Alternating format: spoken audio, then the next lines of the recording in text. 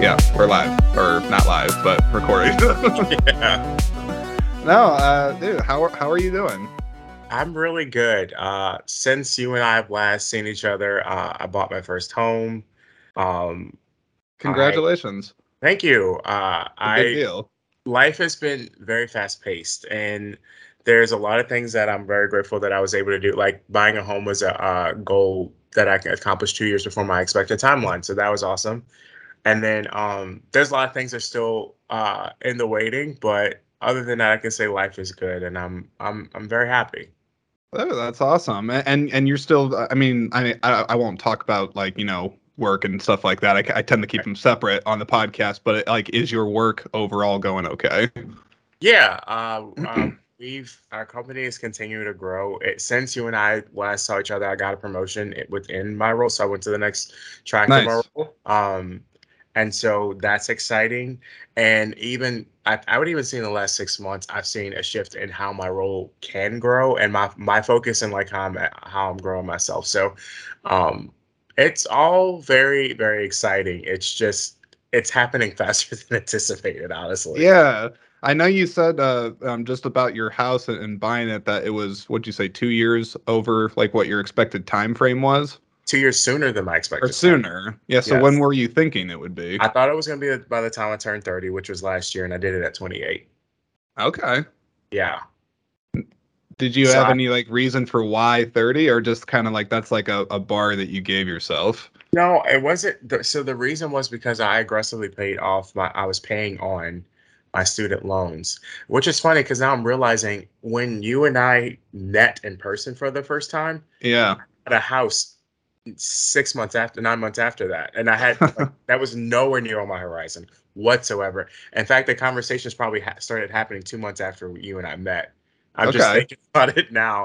Um, and so like, how all that happened is I have a beautiful family I'm born into, and I love my biological family, but I was also loved into an extended family. I know you know that you see a lot of my posts. So Yeah, yeah, for sure. and so one of my sisters, I was visiting her house further out, I guess technically more in the country, when my after my dad had passed.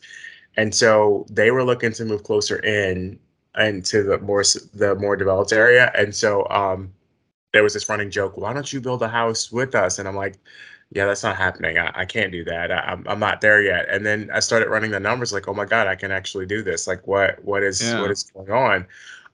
And so that it kind of all just happened. And I Yeah. was like, okay, I guess I'm doing this. Like this is for real. Like I'm buying a house. And then the crazy thing is I bought a house and then 4 months later the pandemic happened. Um, Yeah. Yeah. so I luckily my brother and sister are my neighbor. So I wasn't completely by myself obviously the whole time, but it was still an adjustment because at first like 6 months of it, you don't really know. Like we didn't know what we were doing. We didn't know how often we'd be able to see people. And me being a person who loves people and ultra connected, that was super freaking hard. Yeah. Luckily I had family very close, but it even still within that something that was an amazing accomplishment could have very easily felt, I don't want to say like a prison because it wasn't, but it was like, oh my God, I'm at some point completely by myself and I'm kind of too social for that. So Right. it was great, but it was an adjustment. Yeah, yeah. I mean, for sure. I mean, I don't know the pandemic's like a whole other subject and whatnot, but yeah. I mean, obviously you made it through, so Yes, so yes, that's good. But yeah, I know I would say you and I are both people friendly. We definitely are chatty Cathys, as they say. yes. So yeah, I think that was definitely a hard part, not being able to socialize like that for sure. And I think also when we went to the Vegas conference, they Yeah, knew by putting the two of us together that like, oh, those two are gonna have a good conversation. They'll be fine. yeah, yeah. Honest. Yeah, dude, absolutely. You ready to talk Spider-Man? Let's go for it. Okay. Well, I'm gonna do a little bit of an introduction on here because I normally do it before if you've listened to my past episodes. So I'll do a soft introduction here. Sure. So anybody that's listening right now, appreciate you coming by, giving this a listen. Got my friend Jonathan here, first time on the podcast, so I'm happy to have him here. He tells me that he's a Marvel cinephile. or at least like, you're crazy about Marvel movies, right? Yeah, that's accurate. Where did that start from? That probably started, ironically, we're talking about Spider-Man. That probably started with the very first Spider-Man with Tobey Maguire. Yeah. Oh, I actually have a really interesting story that kind of Okay. takes this whole thing full circle. So, the first superhero film I saw was Tobey Maguire's first Spider-Man movie, and I liked it. And I always loved, like, I kind of grew up in a household where, like, for a certain age, you weren't allowed to, like, my sister had a very, very active imagination. My parents were concerned. So for a period of time, they were like, let's slowly introduce stuff to him before Yeah. he thinks he can jump off a building and web sling. And I got an intro there, and then I loved X-Men, and I always grew up loving Batman. So, like, I guess the comic book genre, not comic books. I have to be honest. I have very, very limited reading there. I've read Sure. online, but like owning comic books, that was never a thing for me. But I've always had an interest in the way superhero movies and TV shows depict the powers. Because honestly, if you look at it, it's kind of like if you had the power to do some of these things because they have real life applications. Like I could do a WandaVision hex if I got really upset, if it were possible. Right. So that's kind of what started it for me, and so that it kind of just grew from there.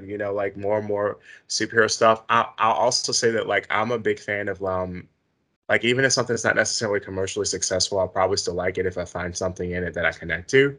Hmm. So I continued to like superhero films, and then Iron Man 1 came out, and then it built to the first Avengers movie, and Yeah. I was actually in school for film and TV. I didn't And know that. yeah, I actually went to school for film and TV, and I had an internship at WIS, and I don't know if I should have said that on this podcast. Well, sorry. Um, I was gonna say if something comes up, I can always edit it out and post, and then just clip it together. It's up to sure. you. You let me know.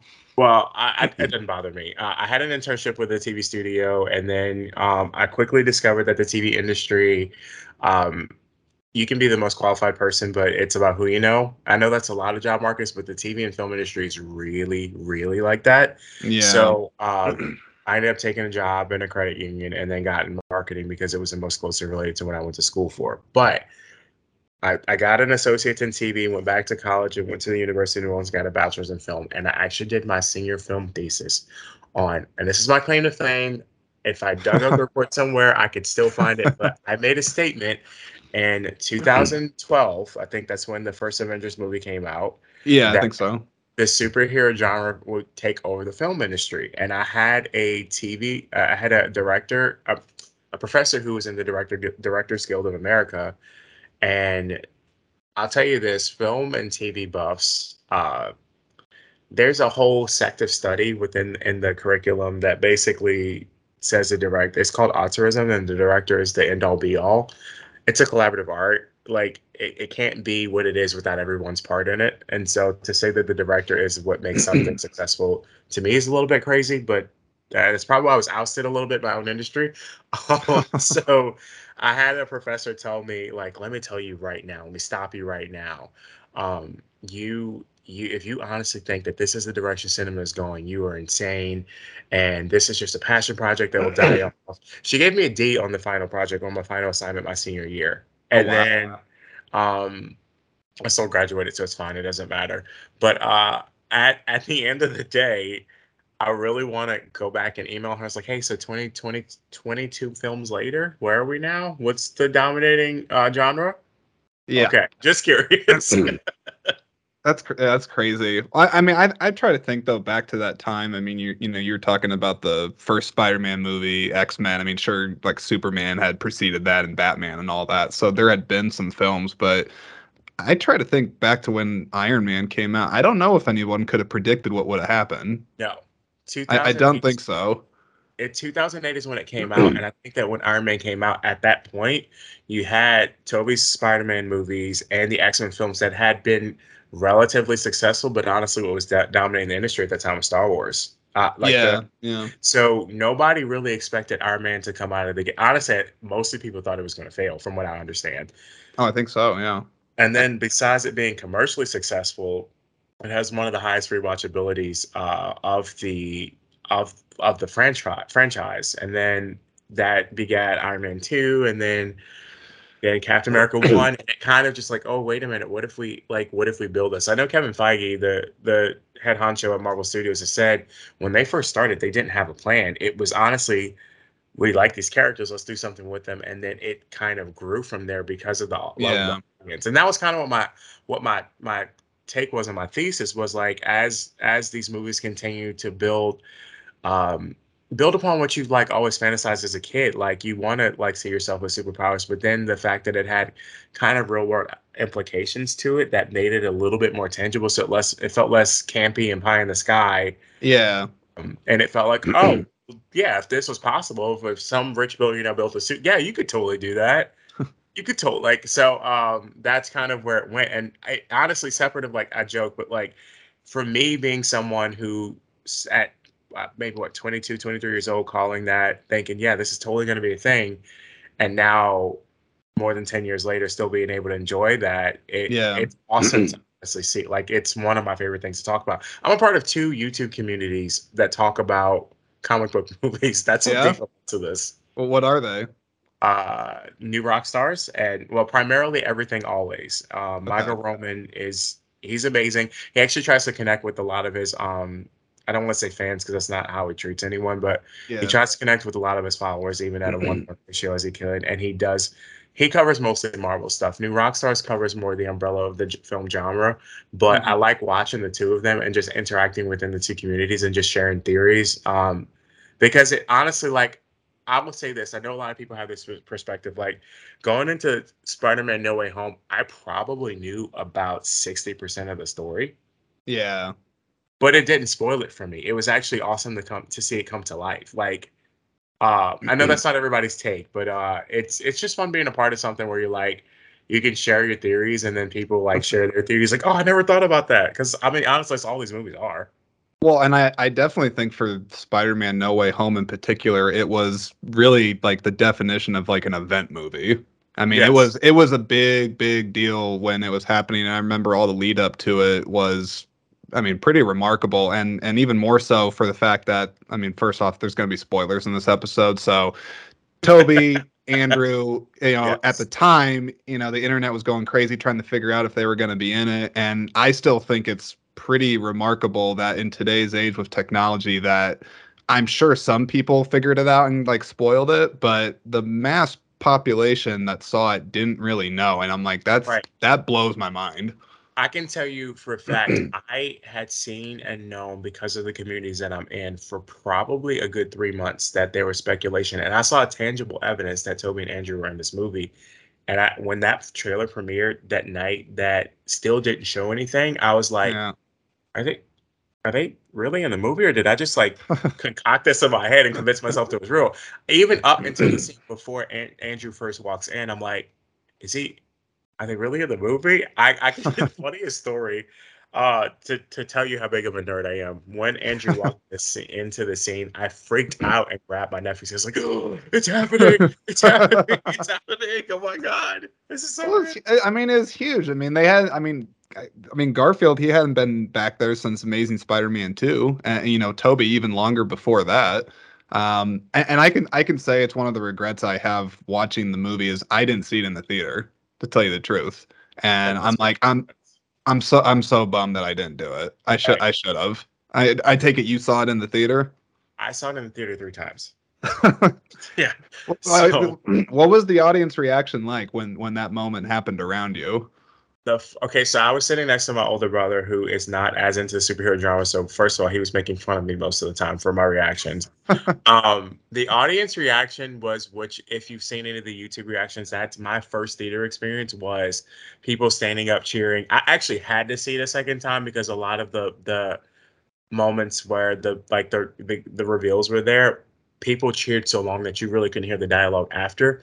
It's almost as if you'd wish that like they would have wrote a beat into the script where like everybody like kind of take a second, like give the audience a moment to digest this. I remember when I think I said out loud, "Oh my God, it's Andrew!" And the 2 rows behind me was like, "Wait, is he right?" And then people stood up, cheered, shouted, and there was that segment of dialogue Andrew Garfield has no one can hear in my theater. And then they did play it very well that there was quite a gap before Toby walks into the scene. So then I was like, wait, is it just Andrew? And so I think that, like I said that to say this, like even though I kind of knew stuff was coming, I still felt 100% fresh to everything that was presented. Yeah, yeah. Sorry. What did your nephew say again? Like when you like grabbed him, he was just like, "Oh my god, man! Like, what are you He doing?" goes, no, he goes, Uncle Johnny, calm down. I was like, he was also nerding out too. It's just Yeah. there's a lot that happened in that scene leading up to their reveals, and I'm just like, I'm on an emotional case right now. Well, what's interesting to me when I think about it. I mean, I fanboyed out too when I saw it. I mean, granted, I was at home alone watching it, but it was a huge deal to see. And I think all this stuff with multiverses, different dimensions, and stuff like that, it sort of makes it feel like anything's possible now. Like nothing's off the table. Um, so I mean, I don't know. It'll be interesting to see where Spider-Man goes from here and whatnot. But I love seeing Andrew and Toby back. Toby in particular, because that's like my Spider-Man. People say that, but that's the one I grew up with. So I have a hot take, All and right, give me the hot take. it's kind of controversial, but I'll say it anyway. Obviously, Toby was my first Spider-Man, but even Yeah. as a kid, I think I was at least 12 years old when the first one came out, Hmm. or turning 12. Even as a kid, I remember thinking, this guy is cool. It's cool to see Spider-Man, but he doesn't fully fit the part to me. That was Hmm. always my thought, even as a child. And then you watch the next few movies, and again, he was our first Spider-Man, and arguably because of what you just said, because of the multiverse, there are still touches of that Hmm. original Toby era that kind of still has touches into the MCU, kind of, because Kevin Hmm. Feige was producing back then too. But when Andrew came into the scene, I absolutely freaking loved it. And I know everybody hates those movies. I actually, after I saw No Way Home, I went and rewatched all the first three and the first two, and Tom's first two Yep. again. And because my personal opinion is that Andrew Garfield stole the show in No Way Home, like Oh yeah. I mean, he 100%. brought some really unexpected nuance to the performance for sure. Okay, so okay, so here I don't know if you know this story because again I told you I'm in a lot of nerd communities. So and the reason Andrew Garfield never got a third film, he was supposed to get a third film, and it was supposed to premiere around the time Captain America: Civil War was coming out. Hmm. The audience feedback, that the general sentiment that everybody said was that Andrew's Peter Parker was too arrogant. He wouldn't have been that confident. Personally, I disagree. I think that there were certain things in the movie that didn't work, but I don't think he was the thing that didn't work. Yeah. Felt he was a longtime Spider-Man fan, and he kept trying to get the studio to understand, like, hey, listen, I'm hearing from the audiences, and like they want us to do things a little different, and they weren't really like taking his feedback. And so what Andrew did was there was a press conference where they were announcing the Amazing Spider-Man 3, and he had flown in for it, and he chose not to go downstairs to the press conference. And like I'm talking like, and announcing Amazing Spider-Man 3, Andrew Garfield, and he doesn't show up. Oh my God. Yeah, so I was mad at him for a very long time, but I would say that like No Way Home gave him an opportunity to redeem his like what was kind of lost with his franchise, and equally so. After rewatching Toby's three, I doubled down on the fact that while there's room for campy, there's just parts of his performance that felt a little disconnected to me, um, Hmm. especially in the scenes, particularly with Aunt May.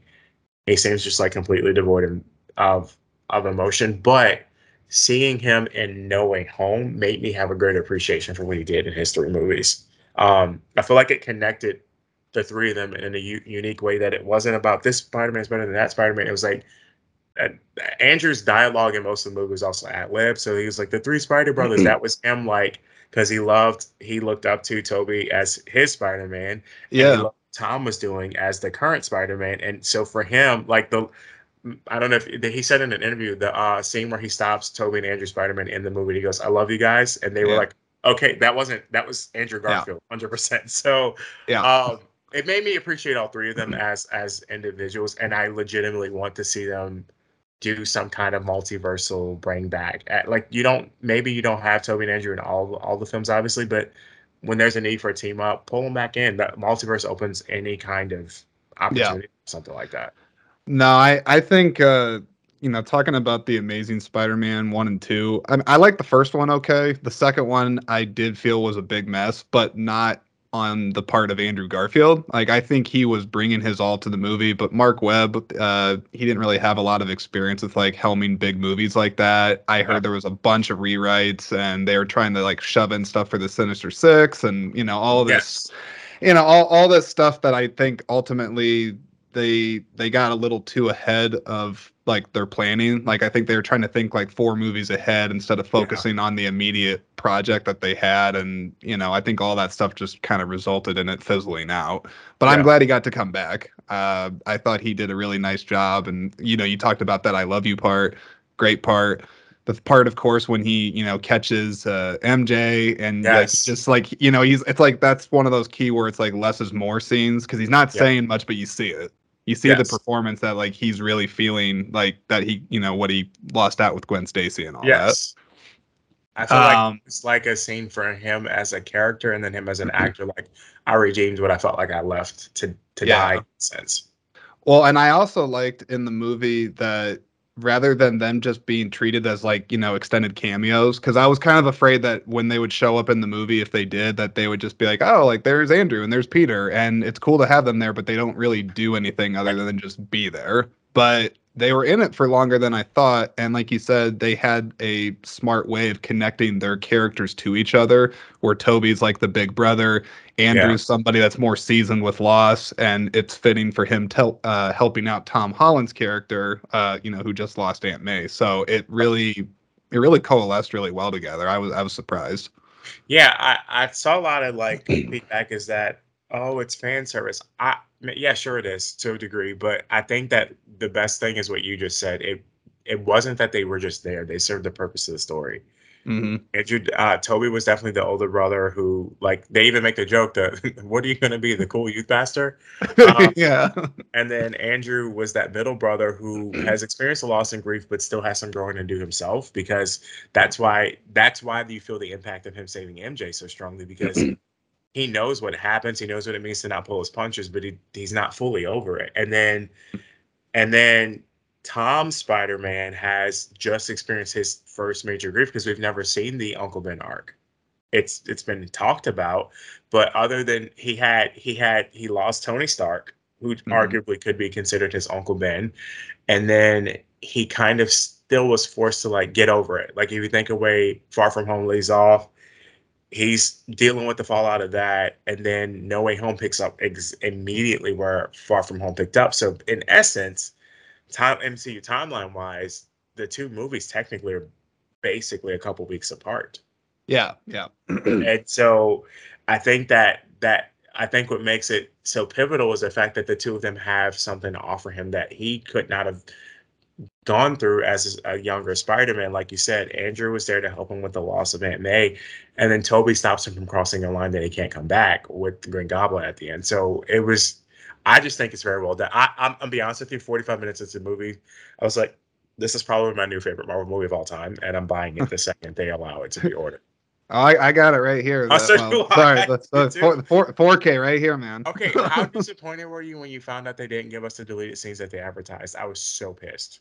Yeah, I wasn't happy about that because I'm somebody that is still a very big advocate for physical media Yeah. over the streaming, and so yeah, bonus features are my jam. I love them. Yes. So Mine yeah, too. if you're gonna give me some promises of behind the scenes stuff and then you don't deliver, I'm not that pleased. So yeah. And I'm going to be 100% honest with you. I know it's re-releasing in September now. Probably going to see it again. Oh, I didn't Probably. know that. Yeah. No, they're releasing a extended cut. I think it's up like 15 to 20 minutes more footage in the movie. Oh, Um, cool. I'm going to go see it again, and more than likely going to buy it again to get that. Like you said, if it's like if I love it, it's going in my collection. I don't care if it's on streaming because here's the thing: when the internet's down, you still need to watch it if it's your favorite movie. Yes, sir. And so I'm gonna get it, and I'm probably just gonna give the one I have away to one of my nephews because it is legitimately my all-time favorite Marvel movie right now. I think That's Thor: awesome. Love and Thunder might knock that off the charts, but I do want to see that. I know they just did the press or the what do you call it? Oh my Premiere, god, the premiere. Yeah, they yeah, did the premiere and whatnot. So I'll definitely be checking that out. I wanted to touch real quick on just the three Spider-Man and kind of what each of them brought to it. Because you said how Toby never really quite captured exactly how you kind of, felt Spider-Man was and whatnot. Yeah. And I think, and my thoughts on that is that I think each of them brought certain aspects that the other actor maybe previously didn't get quite right. It's hard for me to say if like one is truly like the definitive Spider-Man, because I do Yeah. think they each brought something to it. If I'm just bullet pointing it, Toby to me brought the vulnerable, shy, kind of dorky Peter Parker with the romantic aspect. I thought he did that well. But then when Andrew Garfield came in, I thought he did more of like the smart aleck, kind of sarcastic scientist Peter Parker, Yeah. the quippy Peter Parker. And then Tom Holland, when he came in, he brought the sort of clumsy, doesn't do it perfect all the time, but has high The energy of a friendly neighborhood teenager. Spider-Man. Yeah, Yes. yeah. Yeah. So I don't know. I mean, it'd be nice to say if there was a definitive one, but I like that each of them have brought something to it and, have found different ways to interpret the part. I would say that what No Way Home did for the three Spider-Man is what you said is 100% accurate. That's probably the best way I've ever heard it explained. I would say what No Way Home did for them, it stopped the comparison of this Spider-Man's better than that Spider-Man. And I now see it. I didn't think of this honestly until you said it. It's the different stages of Peter Parker's life. Yeah. I would say that that's the better way to describe it. So obviously, as you grow older and mature in certain things, you're going to handle situations better. I would say Tom's version is that rudimentary beginning, and then Andrew is okay. I've got some season. I'm feeling myself. I'm Spider Man. I can do this. Yeah. And Toby's was the shy, vulnerable, awkward side of Peter Parker, but the ultimate hero at the end of the day. If you think about how Yeah. these movies carry, and then so for them to come into No Way Home, being that it became Tom's origin at that point, because that's actually arguably the origin story for Tom Holland more than Mhm. the other two are. Um, he needed his older Spider brothers to help him like go that way. And I get that people are like, oh, it needs to be Spider Man. Spider Man needs to be his own thing, and I get that. I think that that's where they're going to go next.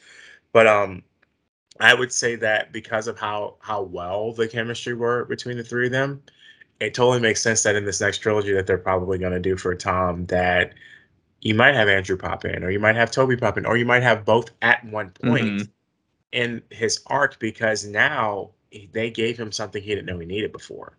And I think it Right. also gives each other something that their Spider-Man I left that movie feeling like, okay, I need to see what's going on in Toby's universe. I need to go with like what's going on in Andrew's universe. And I know that a lot of people were disappointed because there were speculations that one of them could be the in Sony universe Spider-Man, and then honestly, Sony's kind of just throwing stuff at the wall and hoping for the best at this point, is what it feels like to me. So it Yeah. would have been cool if, given what Andrew said in his dialogue for No Way Home, if we would have got to see him pull his punches in the Venom universe. That would have made sense. That would actually make their Sinister Six movies make more sense because then it's like, okay, he's a hero, but he's kind of not doing hero stuff, and he gets to pray. Like it would make so much sense if they did that. Mhm. This kind of makes me wish I was still in the film industry because it would be fun to get some of these ideas, but whatever. Hey, so I got a question for you. Okay. So let's say, hypothetically, I love doing hypotheticals on the show. Okay. There's two other Jonathans out there in the world. Okay. You got two other versions of yourself. What are they like? Um, there's definitely one that's more confident, Okay. and sure of himself. Um, and there's probably a version that I would say that I feel like I'm the Andrew of the Jonathans right now. You've been Right. through some stuff. You got some learning to do, but you got some learning under your belt. I would say there's one that's probably a lot further ahead in life because a part about me is that I tend to like I might have the ability, no, I have the ability to do something within myself, but I'll second guess it. And I feel like I've Mm. missed out on some experiences in life from doing that. Um, and so I feel like there has to be a version of me that just gets it. In fact, I've actually thought of that often. Like, that exercise, write a letter to your younger self. And it's like I've had dreams of like my future self was like, hey, you got this, you can do this. Just do this. Yeah. So I feel like there's a version of that. And then I feel like there's a more carefree version. Might get Hmm. himself in a little bit more trouble. Okay. and the sense of like, all right, I'm just gonna try this, and if it fails, okay, whatever, it's cool. Like more like off the cuff and like willing to try. I guess that's kind of somewhat the same thing, but one's a little bit rooted more and grounded, and the other's more like I'm figuring this out, and it's okay if I don't get it right. Because me, me, and Earth 616, if we want to call it that, Yeah.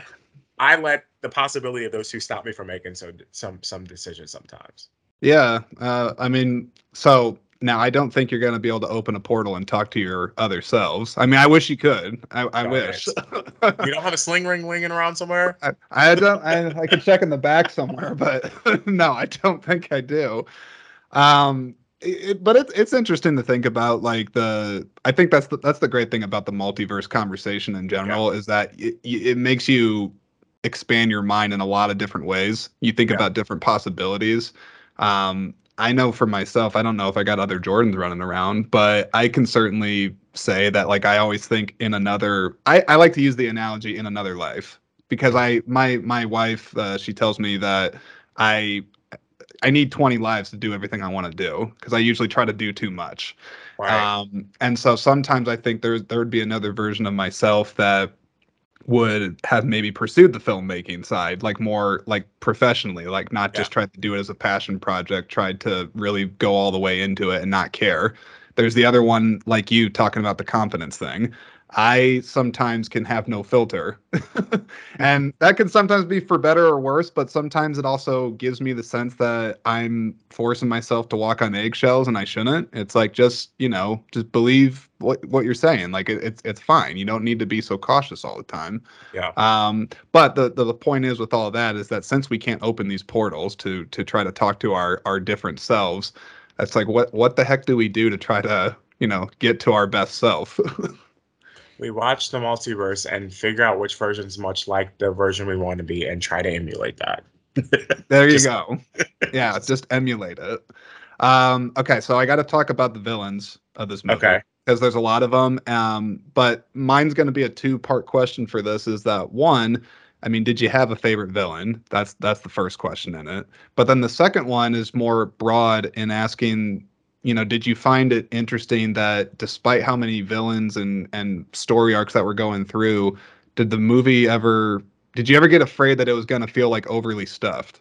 Like a Spider-Man 3 vibe where you're like, oh God, there's too much going Okay. on here. I see what you're saying.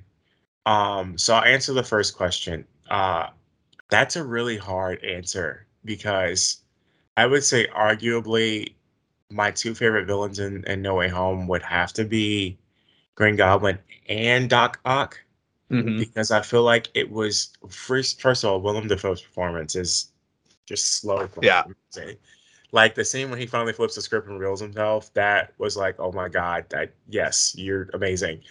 But I feel like the reason why Doc Ock is also a close, if second, if not equal to, is because it actually wraps up his arc in the sense of like Doc Ock in the story was never actually bad. He was manipulated by the tentacles, and that's what I love about him.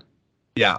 Yeah. I'd say of all the villains, I mean, going through all the Spider-Man movies, his stood out to me because of like the relatable factor. Because like you Yeah. said, it's like he wasn't a horrible person. He had a loving wife. He was trying to make clean, renewable energy for the world. He was not really a bad person. He had a bad malfunction that caused him to essentially go insane. And yeah, I like that they were able to they to me it's like they took that hypothetical like after people saw Spider-Man 2, they're just like, man, it's a shame that Doc got, drowning at the end when his reactor goes down on himself. But you Yeah. always kind of thought in the back of your head, like, man, what if he just got fixed? Like, what Right. if, and Yes. the movie answered that Yes. question. It was amazing to see. And Absolutely. yeah, dude, Willem Dafoe, yeah, like you said, the slow clap. He's so good and he's so physical with the role too. You could tell he's doing a lot of it. Well, like the thing is like when you go to film school, they teach you how to break down film, so it's very easy. I've turned this out of my brain off because I don't want that. I want to feel like I'm taking it as a consumer, not like an intended filmmaker that I Mhm. should have been, I guess. But there is a moment where once he not only does he reveal himself as the villain of the story, but there's a moment that like I'm like, wait, Green Goblin can do that? Like I got deeper into the lore of what I was watching. Like, wait, oh my, because there's one point, arguably, I understand that you're not supposed to be thanking Willem Dafoe, the actor's in his late 60s. Mhm. But I'm like, since when can Green Goblin take a punch like that or throw a Yeah. punch like that? Like, I'm like, what is going on? So yeah, he kind of killed it.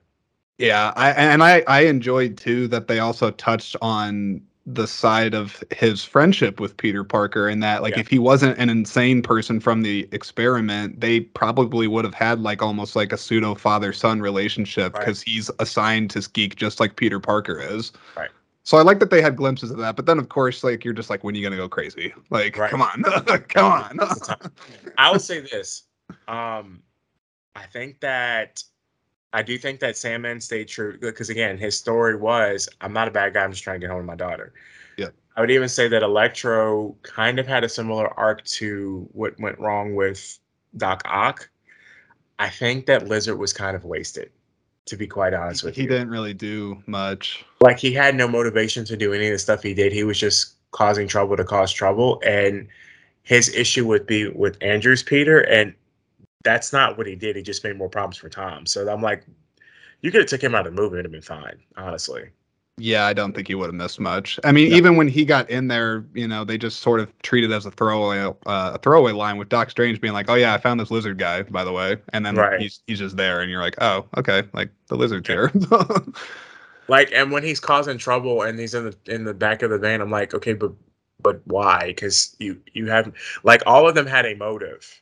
hmm He's just there, and I'm like, why? And then to answer your question, I don't feel like the movie got lost within the grandiose of it. I do know that but now here's what I will say again, because not the average consumer would learn this.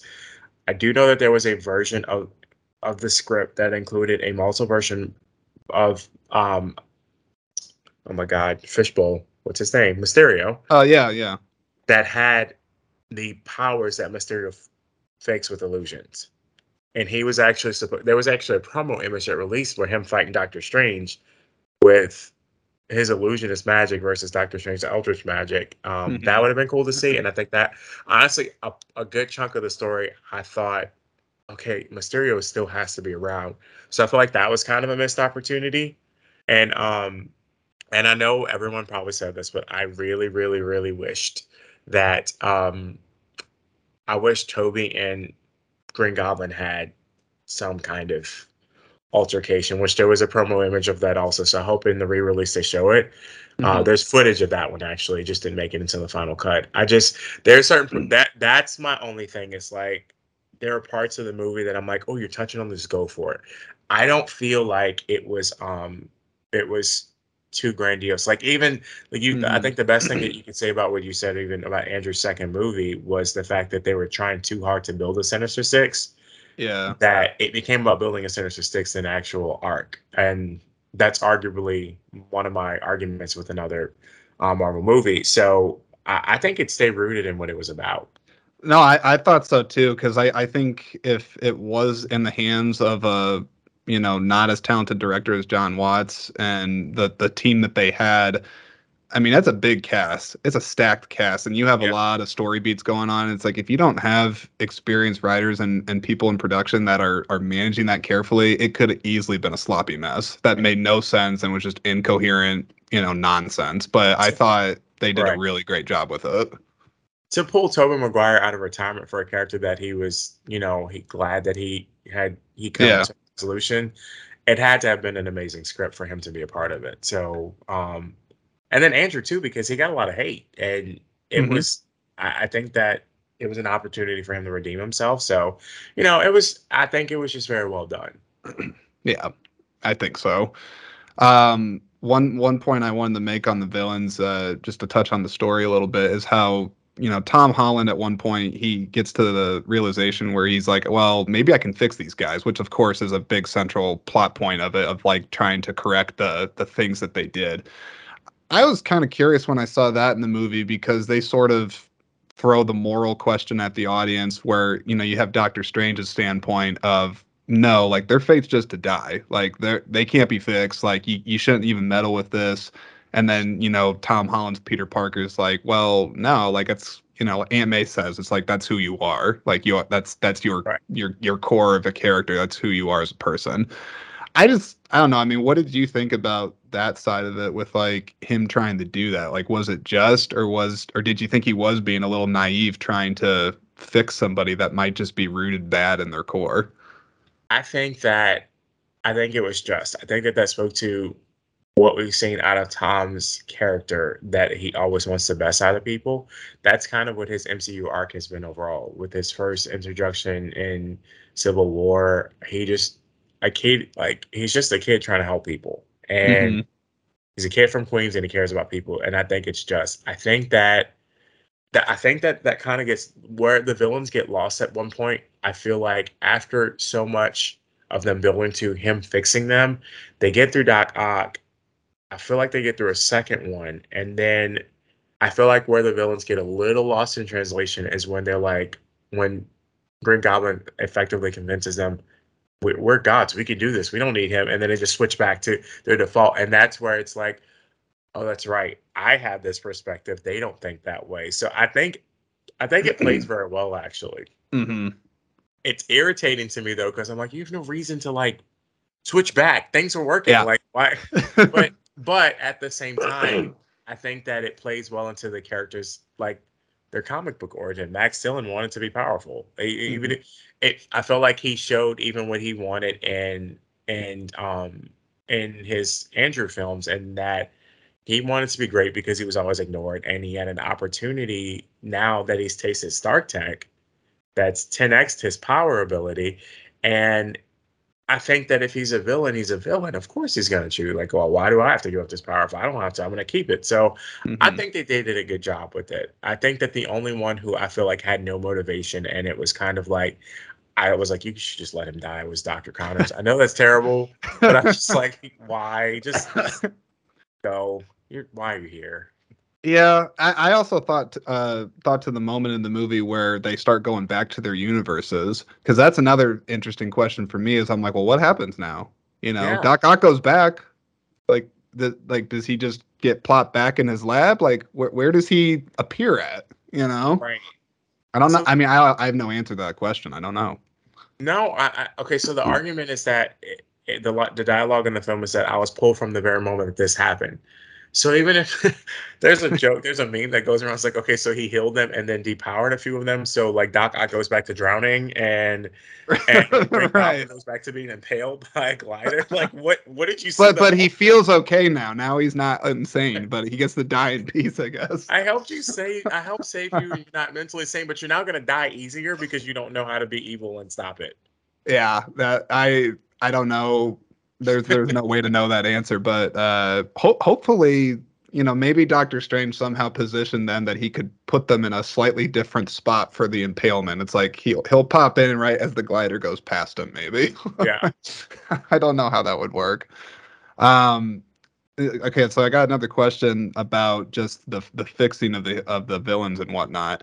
Now, not on the villains, but trying to, I would say, correct the past, because I'd say that's the theme of this movie in a way. Is taking these attributes of the villains and putting them back so that they could do different things with their lives, in a way.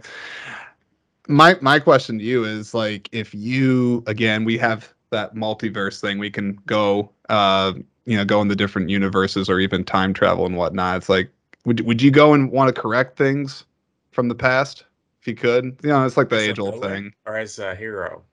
Both. Okay, so I'm weird in that like I don't I don't like caring about villains. I know that sounds terrible.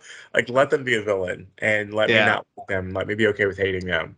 Um, but I also do love the spin of the anti-hero or the person who had a villain arc and then redeem themselves. That's a hard question to answer. I I guess know. ideally you would say that you would want to say yes, I would go back in time and correct certain things. As I'm just thinking even from the hero perspective. But then what you go through shapes who you are as a person. So I always think like there's a Yeah. few moments in my life that I've separate of like movies and hero stuff. Like if I could go back and fix this, would I do it? And I'm kind of thinking the answer would be no. I don't think I would change a thing. And here's why. Because some of the worst moments in my life led me to some of the best moments of my life and the best people in my life. Hmm. And I think that had I not gone through some of the things that I went through, I wouldn't be in the space that I am today. as like just me as my life. So no. And then equally so as a hero, I would say the temptation would be there, but then absolute power always corrupts. So if you do something that you know ultimately will make you a stronger hero, what stops you from keep doing that to make yourself like you become the villain of your own story at that point? So Yeah, yeah. No, that's a good way of looking at it. I mean, I think a lot of things shape us. Like you can't, you can't have your successes without your failures, for sure. yeah, I mean, I think people are meant to fail sometimes. We're human beings. If everything was perfect all the time, I don't think we would learn anything. you're right. We would Absolutely. just be a mess. But yeah, I think it's meant to happen. The bad things, I think if you could go back and change anything, you just wish you could give yourself more wisdom to think about your perspective on it Right. differently, maybe at the time. Because when Yes. these bad things happen to you at the time, your perspective is not where it is now. Right. I So, think I wouldn't change anything if I could go back in time, because you know, like the concept of time travel is don't interact with your younger self because you'll affect your future. I think that what I would do is just I wouldn't tell my younger self the answer to what they're looking for or what to avoid. I would just start ensure my younger self, knowing how I thought when I was younger. Hey, you have everything you need on the inside. Like I'm telling you, it gets better. Because then that mhm. younger self may go through that same thing but come out feeling differently, and it makes a better like I feel like there's certain things in my life I could have gotten to a little sooner if I had like a clearer headspace about it. Mhm. So I would just give advice to my younger self, like, hey, you got this. And I know me would be like, can you like how does this work out? Like what's the end story? Because I always want to know like what am I walking into? You don't need to know that. You just need to know that you are not insufficient, you're not lacking anything. You have what it takes. If Green Goblin comes to you, don't worry, you'll be okay. You might get scuffed up. Things might get a little bad. I mean, if he throws a pumpkin bomb my way, I'm gonna get afraid. Like those Right. things got a big blast radius. Like, yeah, I'm fine. Older me said it's fine. I'm gonna make it out of this. He wasn't dead. He didn't have a scar on his face. I'm okay. No. Okay. So I'm curious. I feel like we've covered a lot of things in Spider-Man and whatnot, but what I don't know, and obviously the world as a whole doesn't know yet, is where does Spider-Man go from here? I mean, because I think you said at one point earlier that like there's another trilogy coming, maybe, because I Yes. don't even know if Tom Holland's doing it anymore. No, he is. Tom Holland's just the king of spoilers, so Marvel tries to keep from I thought that was talking. Mark Ruffalo, wasn't it? Like It he was, he, and he Tom spoils took a him. hell of a lot. Oh my God, he spoiled all of Endgame, Yeah. and then live streamed Thor Ragnarok by accident, and then He live streamed the movie he by did. He was accident. because he's in it, and he at the premiere he went live on Instagram, and he had at least 10 minutes of footage up on his Insta stories. And finally, someone came and was like, "Mark, you were showing the whole movie to the world. It was bad." Um, I would say what's next for Tom Holland Spider Man. We have to remember that he there was a symbiote that was left in the MCU at the Was end of that the end credit scene with Tom yes. Hardy? Okay, and yeah, they had Yes. the little coffee table there or whatever. Yes. So the way I think they did a really good job with that because Tom Hardy's Venom needs a Spider-Man, and I think that it. I know there's a third Venom, and they've even teased that this may be Hmm. his last one, but I think that what needs to happen at this point is he needs a Spider-Man Hmm. for his character arc to go. I think Tom Holland Spider-Man is now prime for his Toby Spider-Man 3 moment where he experienced a symbiote because now he suffered loss, he suffered grief, he has no one because MJ and Ned don't remember him. Yeah. And so because we know symbiotes amplify whatever's going on the inside, they haven't told that side of the story. They haven't this is his opportunity for him to be that solo hero because none of the Avengers or anybody remember him. And Hmm. so I think that what he's going to have to do is this is now his Andrew essence now. Like I'm by myself, I have no one. I might meet new people along the way, but what I knew and I'm familiar with is gone. I think that they're probably going to you can introduce Black Cat at this point because Felicia Hardy is a love interest of his. You could even introduce Gwen Stacy because he doesn't remember or he doesn't have a future at MJ. And then at some point, Peter ends up going back to MJ. So Hmm. there's quite a bit of his story. Like I think that the if you think about when the multiverse is cracking and Doctor Strange was telling him we got to do something now, and you see the little silhouettes of the different villains Yeah. Yeah. think that it's now time for him to focus on the disenfranchised versions of different villains like Rhino, Scorpion, Craven that we haven't seen yet, even though I know Sony's making a Craven film. I think that he now has to get some Spider-Maning under his belt without a team to back him, because ultimately he had the Avengers, and now he has no one.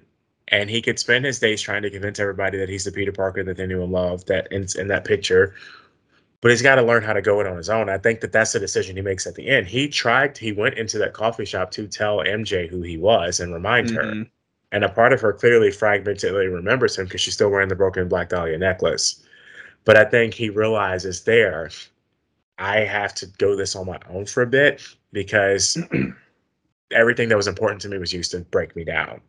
And so I think that that's next for him. And I think obviously directly it's the symbiote arc. And I think that because of where, and this might be getting ahead of it, but I'll just say it, because of where the MCU was going with ground level, space level, and multiversal level threats, where Thor Love and Thunder is with Gore the God Butcher and his weapon being the All Black, which is tied to symbiotes, I think that they're setting up for him to have a run by himself, but him to reconnect to the Avengers in some way, shape, or form.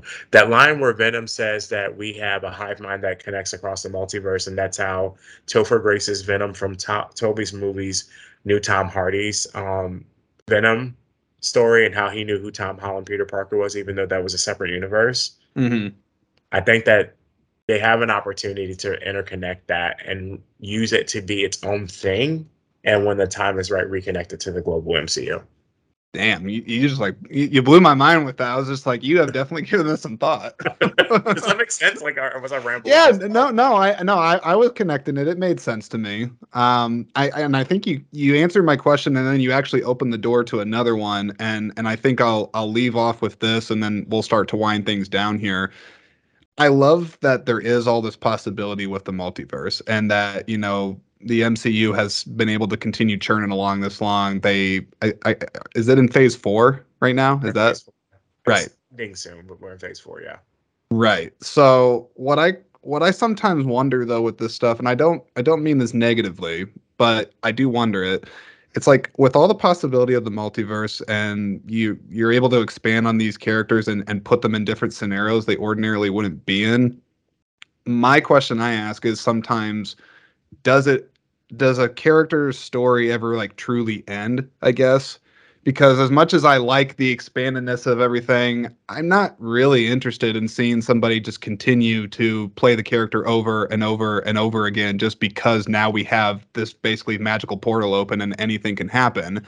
It's like I don't know, I like trilogies, and I like things that have a beginning, a middle, and an end. So sometimes I do like to see some things just actually end.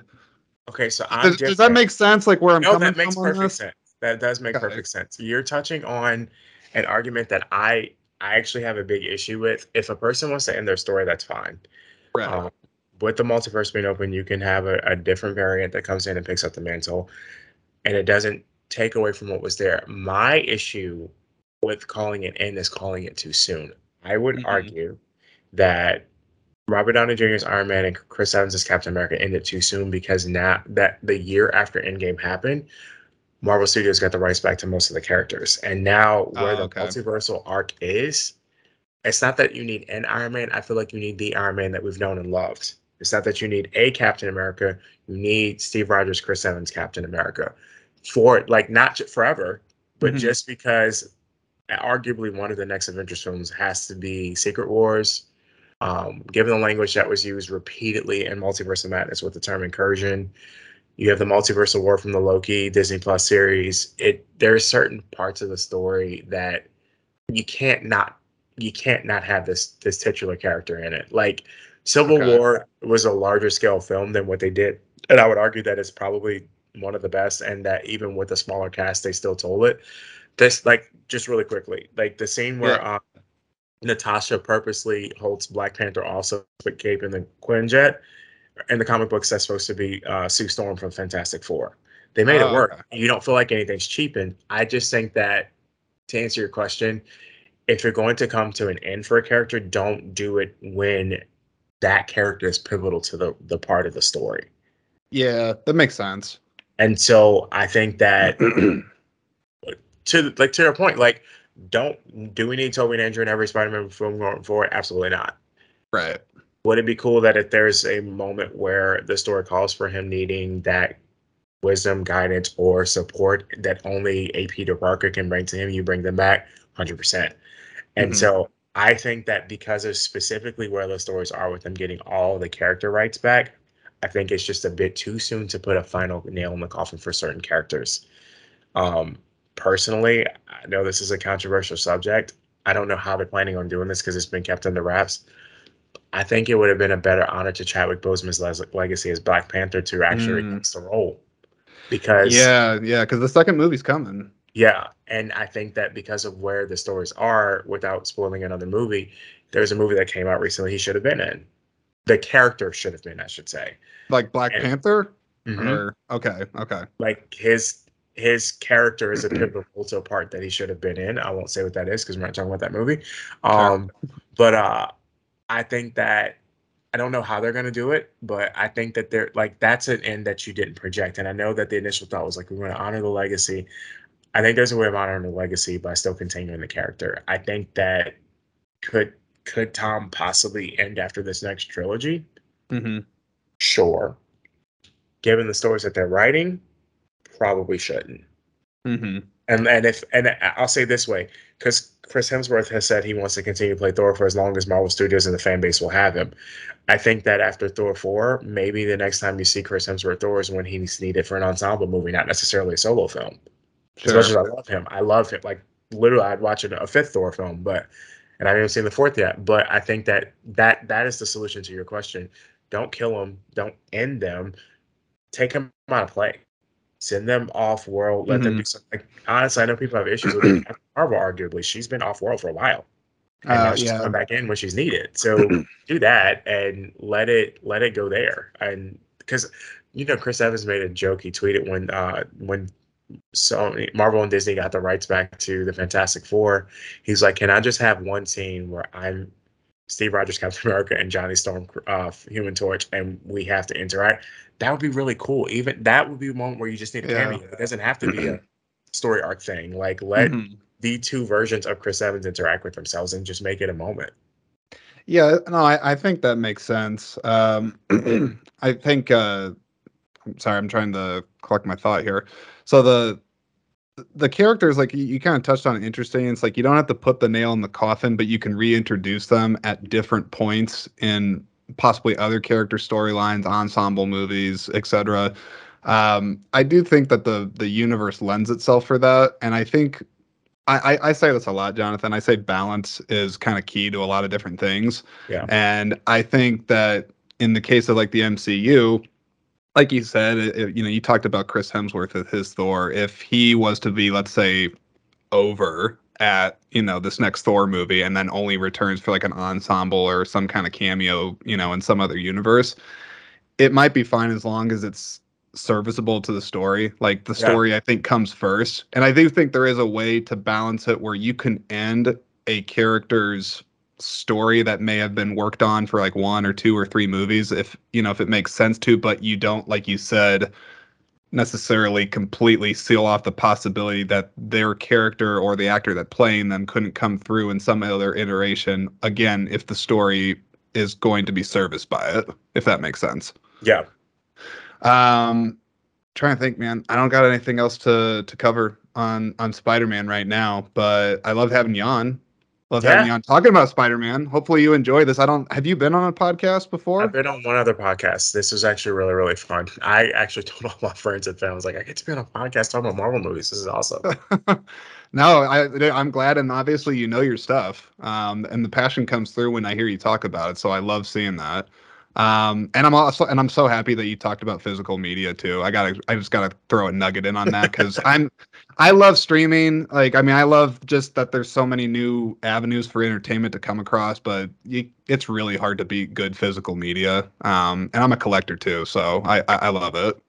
The problem is with streaming is even if you have it, they can ultimately decide to take it away, so then you don't have it anymore, Yep, that, or they can also modify the content so you're not even getting the original. right? They Which has they happened. they yeah, it most definitely has happened. And they also downscale it too. The audio visual quality is not nearly as good. You know, you need internet, blah blah blah blah blah. Okay, well, actually, I lied to you. One final question. Okay, One that's final fine. question. That's totally fine. Um, it sounds like you've seen like that WandaVision show, right? And like, Yes. have you seen Loki too? Yes. See, I haven't seen any of it. I haven't seen the Hawkeye and the Mhm. Winter Soldier. I haven't seen Loki. I haven't seen the multi. Like, I'll be honest, man. I know your face is like I'm like you're gonna die, but Just like kidding. I like a lot of the Marvel movies, but dude, I'll admit the streaming services there's like an influx of content. Like there's so There much, is. Absolutely. I'm like buried by it. I don't got time. No, I 100% will. I agree with you. There's probably 5 shows I should be watching right now. Right. That it's like, which one do I have the capacity to take in? I just finished section A of Stranger Things season 4, Yeah, that's next on the and, list. and I'm ready for the next part. So I would say this, and I know people might disagree with it. Loki and WandaVision, absolute must, especially for where Phase 4 is going. If you watch nothing else, in my opinion, those two are like you gotta have those two. Do I need to see the WandaVision before I see the Doctor Strange sequel? Absolutely, yeah. I kind of assumed that from the trailers because it looked like there was something going on with like a tie back to that. So I'm like, I Yes, feel like I'm gonna be lost if I you don't will. see that. You absolutely will. Arguably, and if you ever want to have me back on talk about Multiverse of Oh Madness, yeah, you're welcome to come back. please have me because I'd love to talk about that. Arguably, I would say that some elements of the two projects are similar. Elizabeth Olsen finished filming WandaVision and immediately flew to shoot Multiverse of Madness. Hmm. Uh, Okay. so it's kind of a story that literally is like a baton passing. I will tell you this: WandaVision, the first 4 episodes take you into the world of what it is, and you're gonna be like, "Wait, what's going on?" But by that 4th episode, you're like, "Okay, I'm invested." You're going to be like, "Okay, you got." I've watched it at least 6 times at this point. Wait, 6 times? Yes, I love it, and the same with Wow. Loki. Loki is like, I feel like Loki's kind of been more of an anti. Loki's probably one of the only villains that I actually like genuinely love. Hmm. And Loki, I feel like the TV show, in addition to what it does for the story, because it ties in the whole multiversal variant conversation. So part of even what happened in No Way Home tied to what was going on in Loki, honestly. Um, but it also showed Loki as more powerful than we've ever seen him in the MCU, and that was probably one of my favorite things about it. Hmm. But I Interesting. agree with you. The streaming services do throw a lot at you, and you kind of have to pick and choose your journey. If you want to Yeah. tie something, Loki and WandaVision, Falcon and the Winter Soldier, honestly, God, in my opinion, you only need to watch the first and last episode. The rest is blah. And then Hawkeye, Oh shit. Oh my god, I forgot about that one. Yep. same thing. It's setting up something, but it's kind of like, mm, okay, you're there. What advice would you give to people that feel like me buried beneath, a plethora of content out there? Like where do you start? I mean, like do you sit it like when you're on the toilet, like you're watching like 10-minute increments here and there? Like where do you start to get in all this content? I think that you put it on. Now, this is a ridiculous thing because when do you ever have time to do this? But you put it on when you're like, okay, I have free time and I know I want to do something. Put it Uh-huh. on when you're not like in the middle of something else.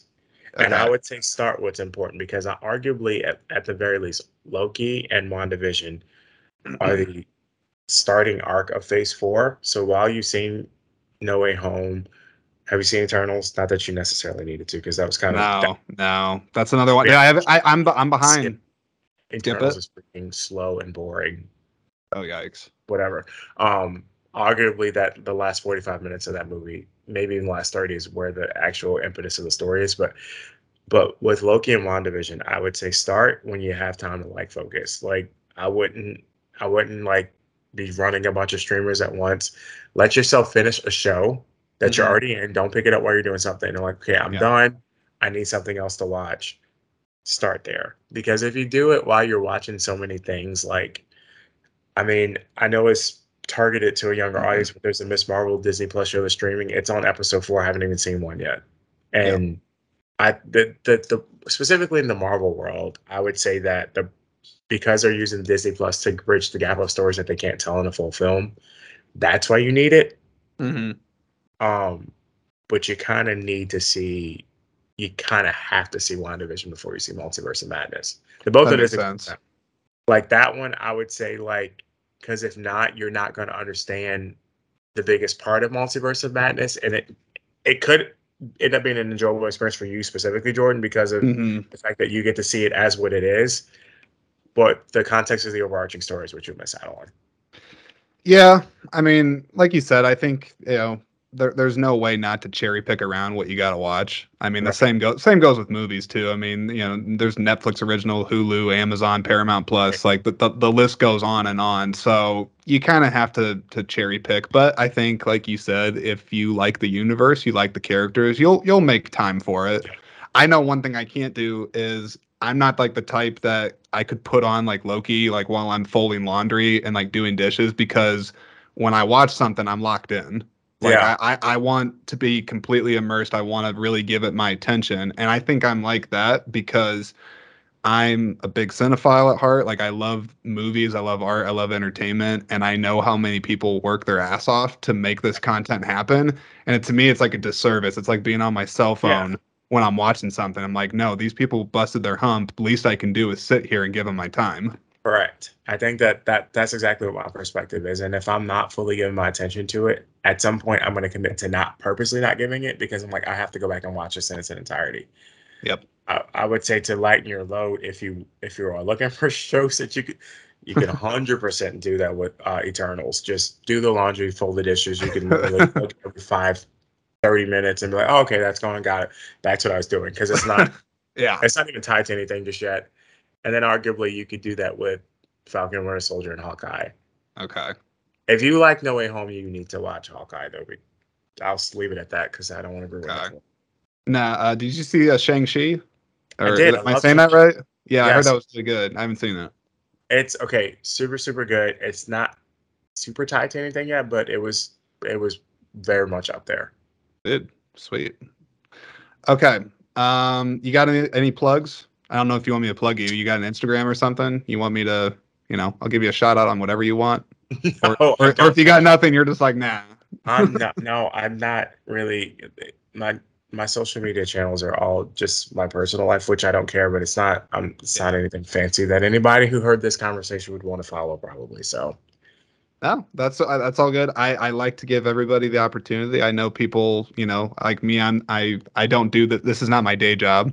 So this is my passion project. But if someone has a passion project, they're working on something, I want to make sure that they get a platform for it. So this inspires me to make me want to do it. Like I've always said, it'd be fun to talk, like to do what we did and have this conversation, because you can have a hyper focus. You're just like film in general. You can have a hyper focus on just. Like we probably, if we wanted to, could sit here for 3 hours talking about the Marvel stuff. Like, oh yeah. So it makes me want to do it, but I'm no. Just as much as we don't have time to watch all the streamers, I don't think I have time to start a podcast right now. Yeah, I mean, I can tell you. So when I started Screen Speak back in August of last year, my goal was to do 2 episodes a week. Like I had a big bar set. Like I was going hard at it, and I would do solo episodes and guests. And then eventually I just found that once my now wife immigrated here from Brazil, it was, you only have so much time in the day. And I sort of found out I was stretching myself thin. So now I do it when I can. I mean, I still very much care. I'm aggressively looking to get more guests on and increase the following and everything like that, and just get Screen Speak to plug in with an audience. I definitely am wanting all those things, but you got to be realistic with time too. I mean, like I'm a human being. I got other stuff going on too.